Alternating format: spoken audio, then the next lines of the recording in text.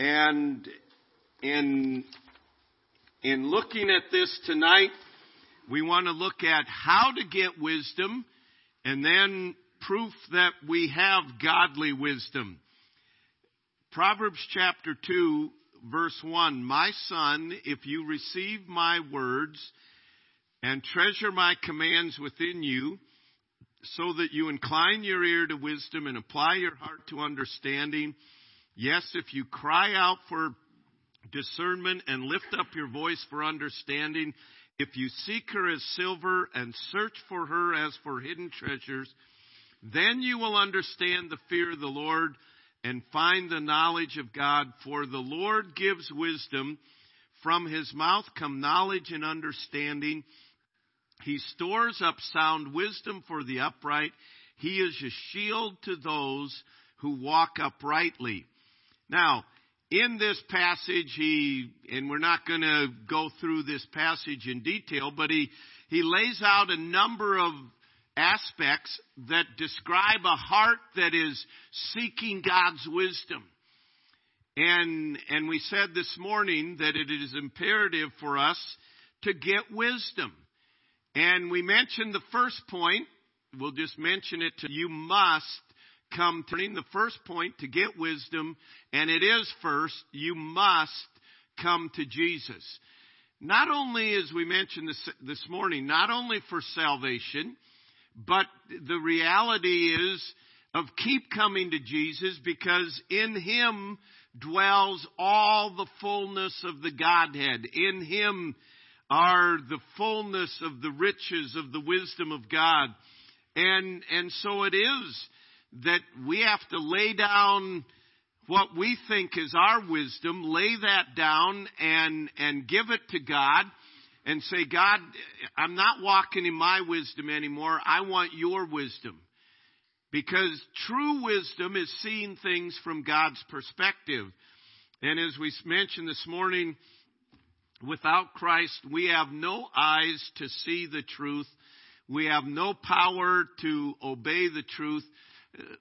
We can't get it. And Jesus Christ is wisdom. He is the personification of wisdom. So, first of all, it is come to Jesus. And then, secondly, James chapter 1 and verse 5 says, "If any man lack wisdom, let him ask of God, who giveth to all men liberally and upbraideth not." So we are to ask God for wisdom. It's amazing how little we actually ask God for wisdom. But I mean, I don't care what it is, and I don't care how long you've been doing it, we ought to be asking God for wisdom in everything. I mean, in life, Tristan and Nina are getting married. They ought to be saying, "God, I can't do this," because you can't do it on your own. It's asking God, not just them getting married. We've been married 42 years, or will be, and asking God for wisdom. "God, I need wisdom to be the husband." Then you add kids in that. We need wisdom. Then just living life. "God, I need wisdom." There should be no lack of prayer on behalf of God's people other than coming and saying, "God, I need wisdom." I mean, every child is different. It's not, this is one size fits all. Every situation is different. We need wisdom just let alone in making business decisions and life decisions. But it's amazing how little we ask God for wisdom. Daniel said in Daniel chapter 2, and Daniel was the man that interpreted the dreams and was a great voice of God. But he said, "It isn't my wisdom, it's the Lord that gave me wisdom." And God delights in answering prayers for wisdom. Think of a better prayer that God would delight in is his people saying, "God, would you help me to see things from your perspective today? Would you show me from your perspective what I'm supposed to do here? So, come to Jesus, ask God, and thirdly, and these are not profound, but thirdly, saturate in the Word. And that's really what Proverbs 2 is all about. It's about asking God. It's about seeking the truth and searching for it as silver and for hid treasures. Years ago, I heard Dr. Glenn Jasper say, the Bible is God's mind concerning everything. You want to know what God thinks about anything? Search the Scriptures.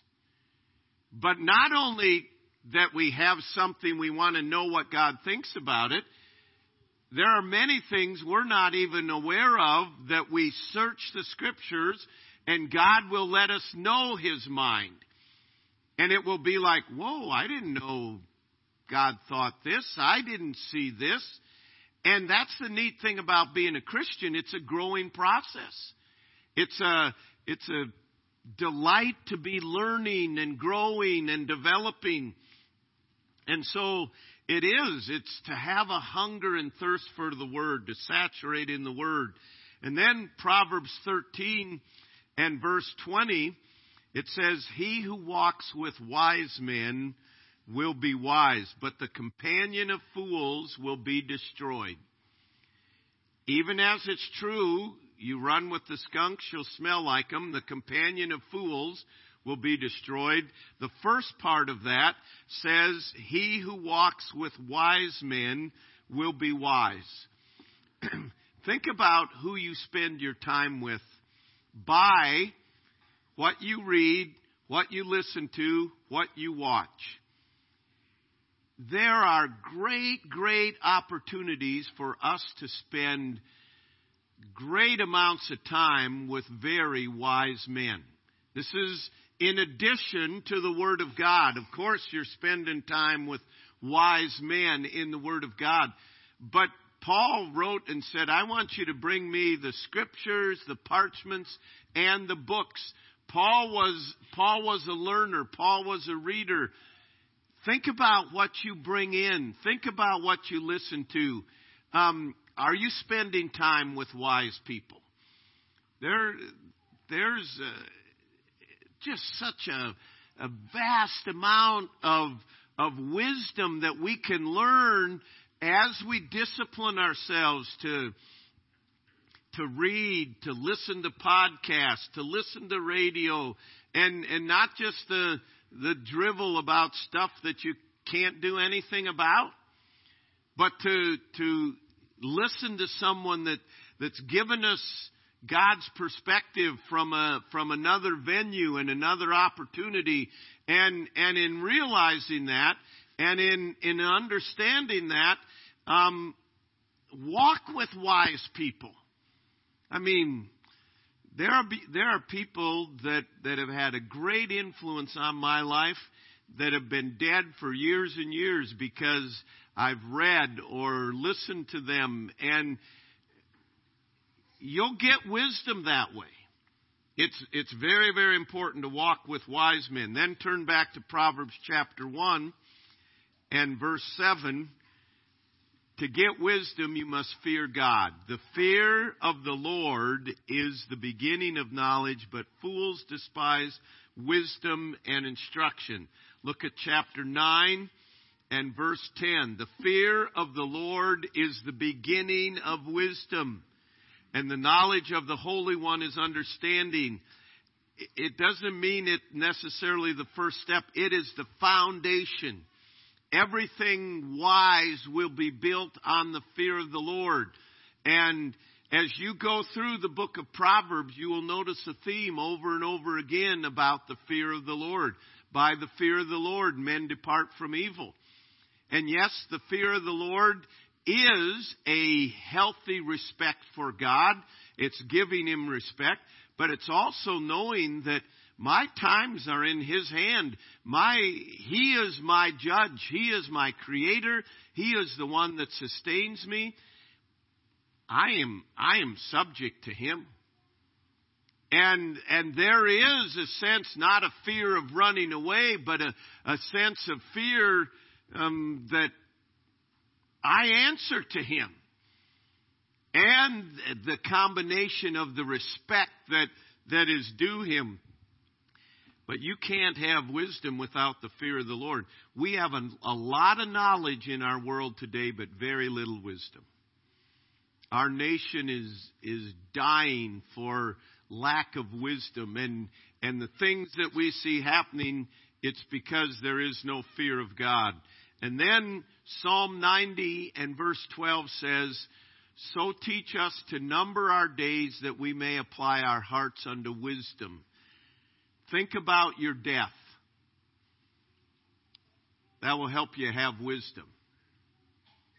Think about the fact that, you know what?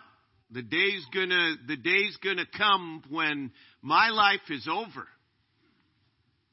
I mean, think about a timeline and you put on one end 0 and on the other end 80. And we've mentioned this recently.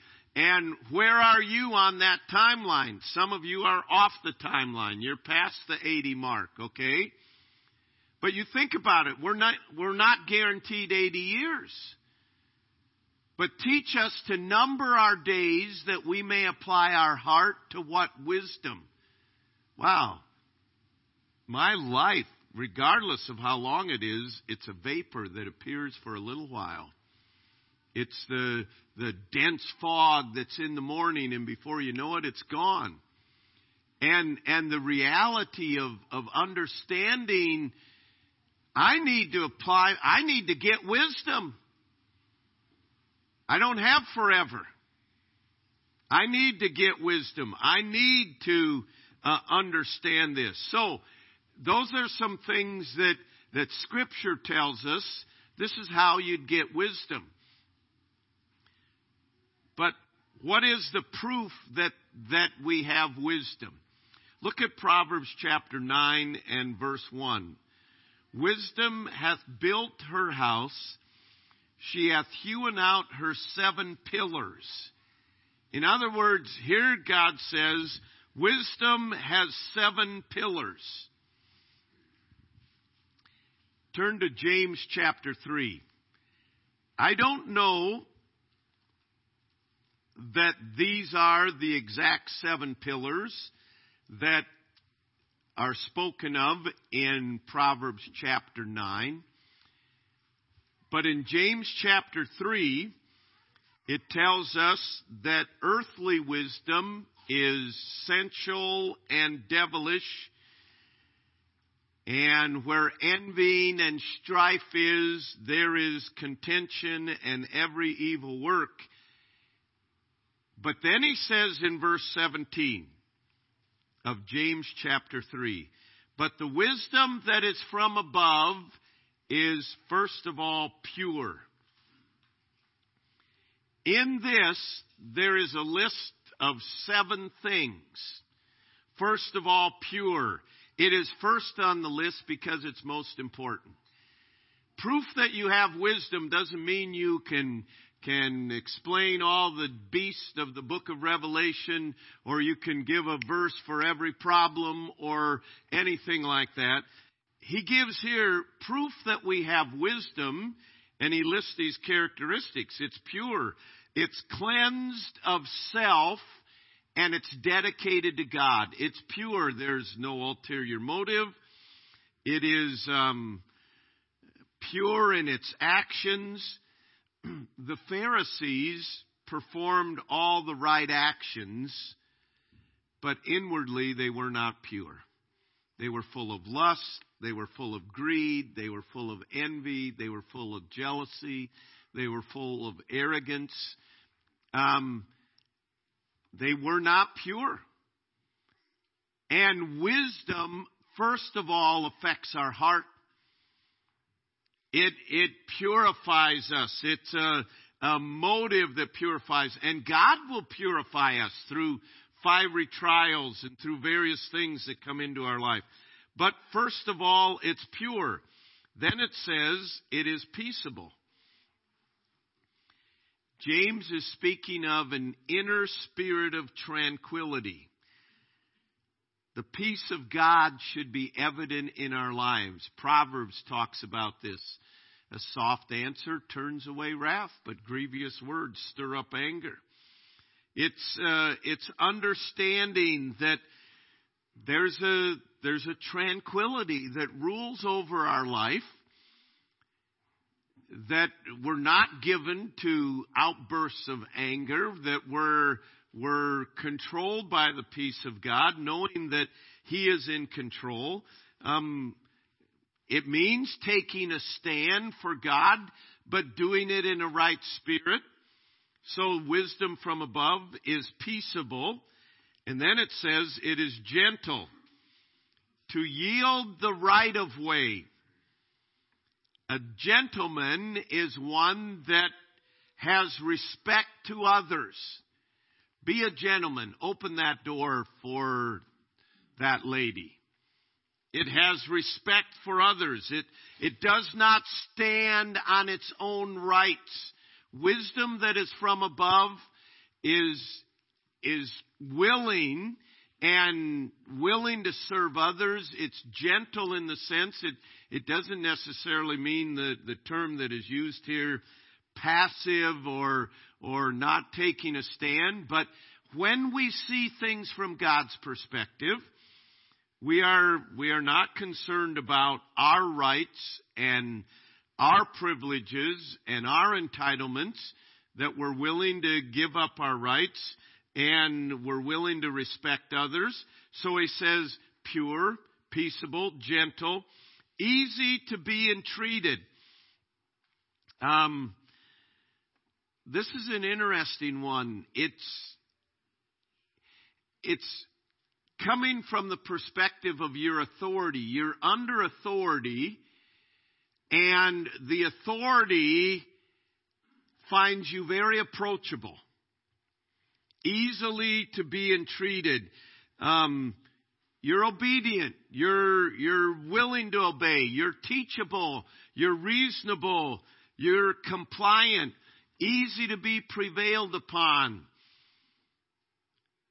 The human spirit is prone to rebellion, prone to doing it my way. But wisdom that is from above gets under the authority and obeys and is easy to work with and live with. If you've been in any position of authority, you've found people that they're approachable, easy to be entreated, that you can go to them and, yeah, we're willing to do whatever to help. You've also found people that you think, man, I hate to even ask them to do anything. Everything is an issue. Why do we have to do that? Why do we have to do it that way? And does it have to be done right now? And it's like, and we're then prone to be, why is it the ones that are easily entreated end up getting all the work? Why? Because a boss doesn't like getting into an argument every time he wants something done. And so this is talking about us being under authorities, that they say, wow, if you have wisdom from above, your boss won't have any problem coming to you because he knows you are, what is it you need done? I'm here to make you successful, to be easily entreated. See, all of this doesn't come naturally. This comes from God, from God's perspective. So he said, easily entreated. Then he says, full of mercy and good fruits. And you may say these are two separate things. I've combined them together. But full of mercy, the heart that God possesses will be like Him. And Jesus Christ is full of mercy, and the fact that we're here tonight is a testimony of His mercy. And Mercy is one that looks to alleviate the pains and miseries of others. They're not deserving of it, but God in His mercy ministers in our life. So, we're full of mercy, and it's not genuine mercy if it isn't wrought out in some works. It's full of mercy and good fruits. It's not just mercy in words. It's fruits. It's putting it into action. It produces as God's mercy does in our life. So, wisdom from above is full of mercy and good fruits. And then it says it is without partiality. Not distinguished, unwavering. In the sense showing the respect to all people. It's not necessarily that you treat everyone exactly the same, because every one of us are in different situations, but you show respect. And it's not only showing respect to others, it's without partiality, without lifting up ourselves, without thinking that we're better than others, or showing off what we do, or calling attention to ourselves. That's showing preferential treatment to ourselves. And if there's anybody that we are merciful to, we're all merciful to ourselves. We all put ourselves in the good light, don't we? But do we put others in good light? And without partiality. And then the last thing he says is without hypocrisy. Playing the part of an actor. That's what hypocrisy is. Acting something that we really are not. Wisdom from above is transparent and open. And our families are the first ones to recognize if we're an actor, if we're putting on. I mean, hopefully, we act the same wherever we are. Hopefully, we don't act one way at church and another way at work and another way at home. That's a hypocrite. He says, if you truly see things from God's perspective, it will be manifest. Wisdom that is from above is pure, it's peaceable, it's gentle, it's easy to be entreated, it's full of mercy and good fruits, without partiality and without hypocrisy. And he said, whatever you do, get wisdom. So he's saying, these are things that if we get wisdom will be coming out of our lives. The whole nature of full of mercy and good fruits. If I have a cup here and it's full of something, and I walk out and you bump into me or I bump into you, if the cup is full, what's inside will spill out. When you're bumped in life, what spills out? When someone pulls out in front of you, what spills out? If we're full of mercy and good fruits, mercy will spill out. That's not a very good analogy, is it? Because it's what's spilling out of our life? When things don't go right at home or at work or whatever, what spills out? The nature of what he's saying is, if you're full of mercy, when the bumps of life come, full of mercy and good fruits, wisdom is going to spill out of your life. And that ought to be, none of us here, does that happen all the time? But it ought to be saying, God, I want you to spill out of my life. I want to be so full of you. And that comes as we continually come to Him and ask Him for wisdom and saturate in His Word and walk with wise men and fear God and think about the fact, man, it may be tonight I may be meeting Jesus. What the world needs is Christians full of wisdom. And what a difference it would make if we had that. Heavenly Father, I pray that today and as we continue in our study in the book of Proverbs, I pray that we would have within us a great desire to get wisdom, which is, as we mentioned this morning, a relationship with you. Lord, I pray that there would be a growth in the wisdom and nurture and admonition of you. And that as a result, when the bumps of life come, that you are what spills out of our life, that you are what blesses others, that you are what is manifested. And so, Lord, you know the specific areas that each of us need to work on. I pray that we would have a renewed dependence on you. And Lord, that we would have renewed victories in you this week as a result. For we pray in Jesus' name, amen.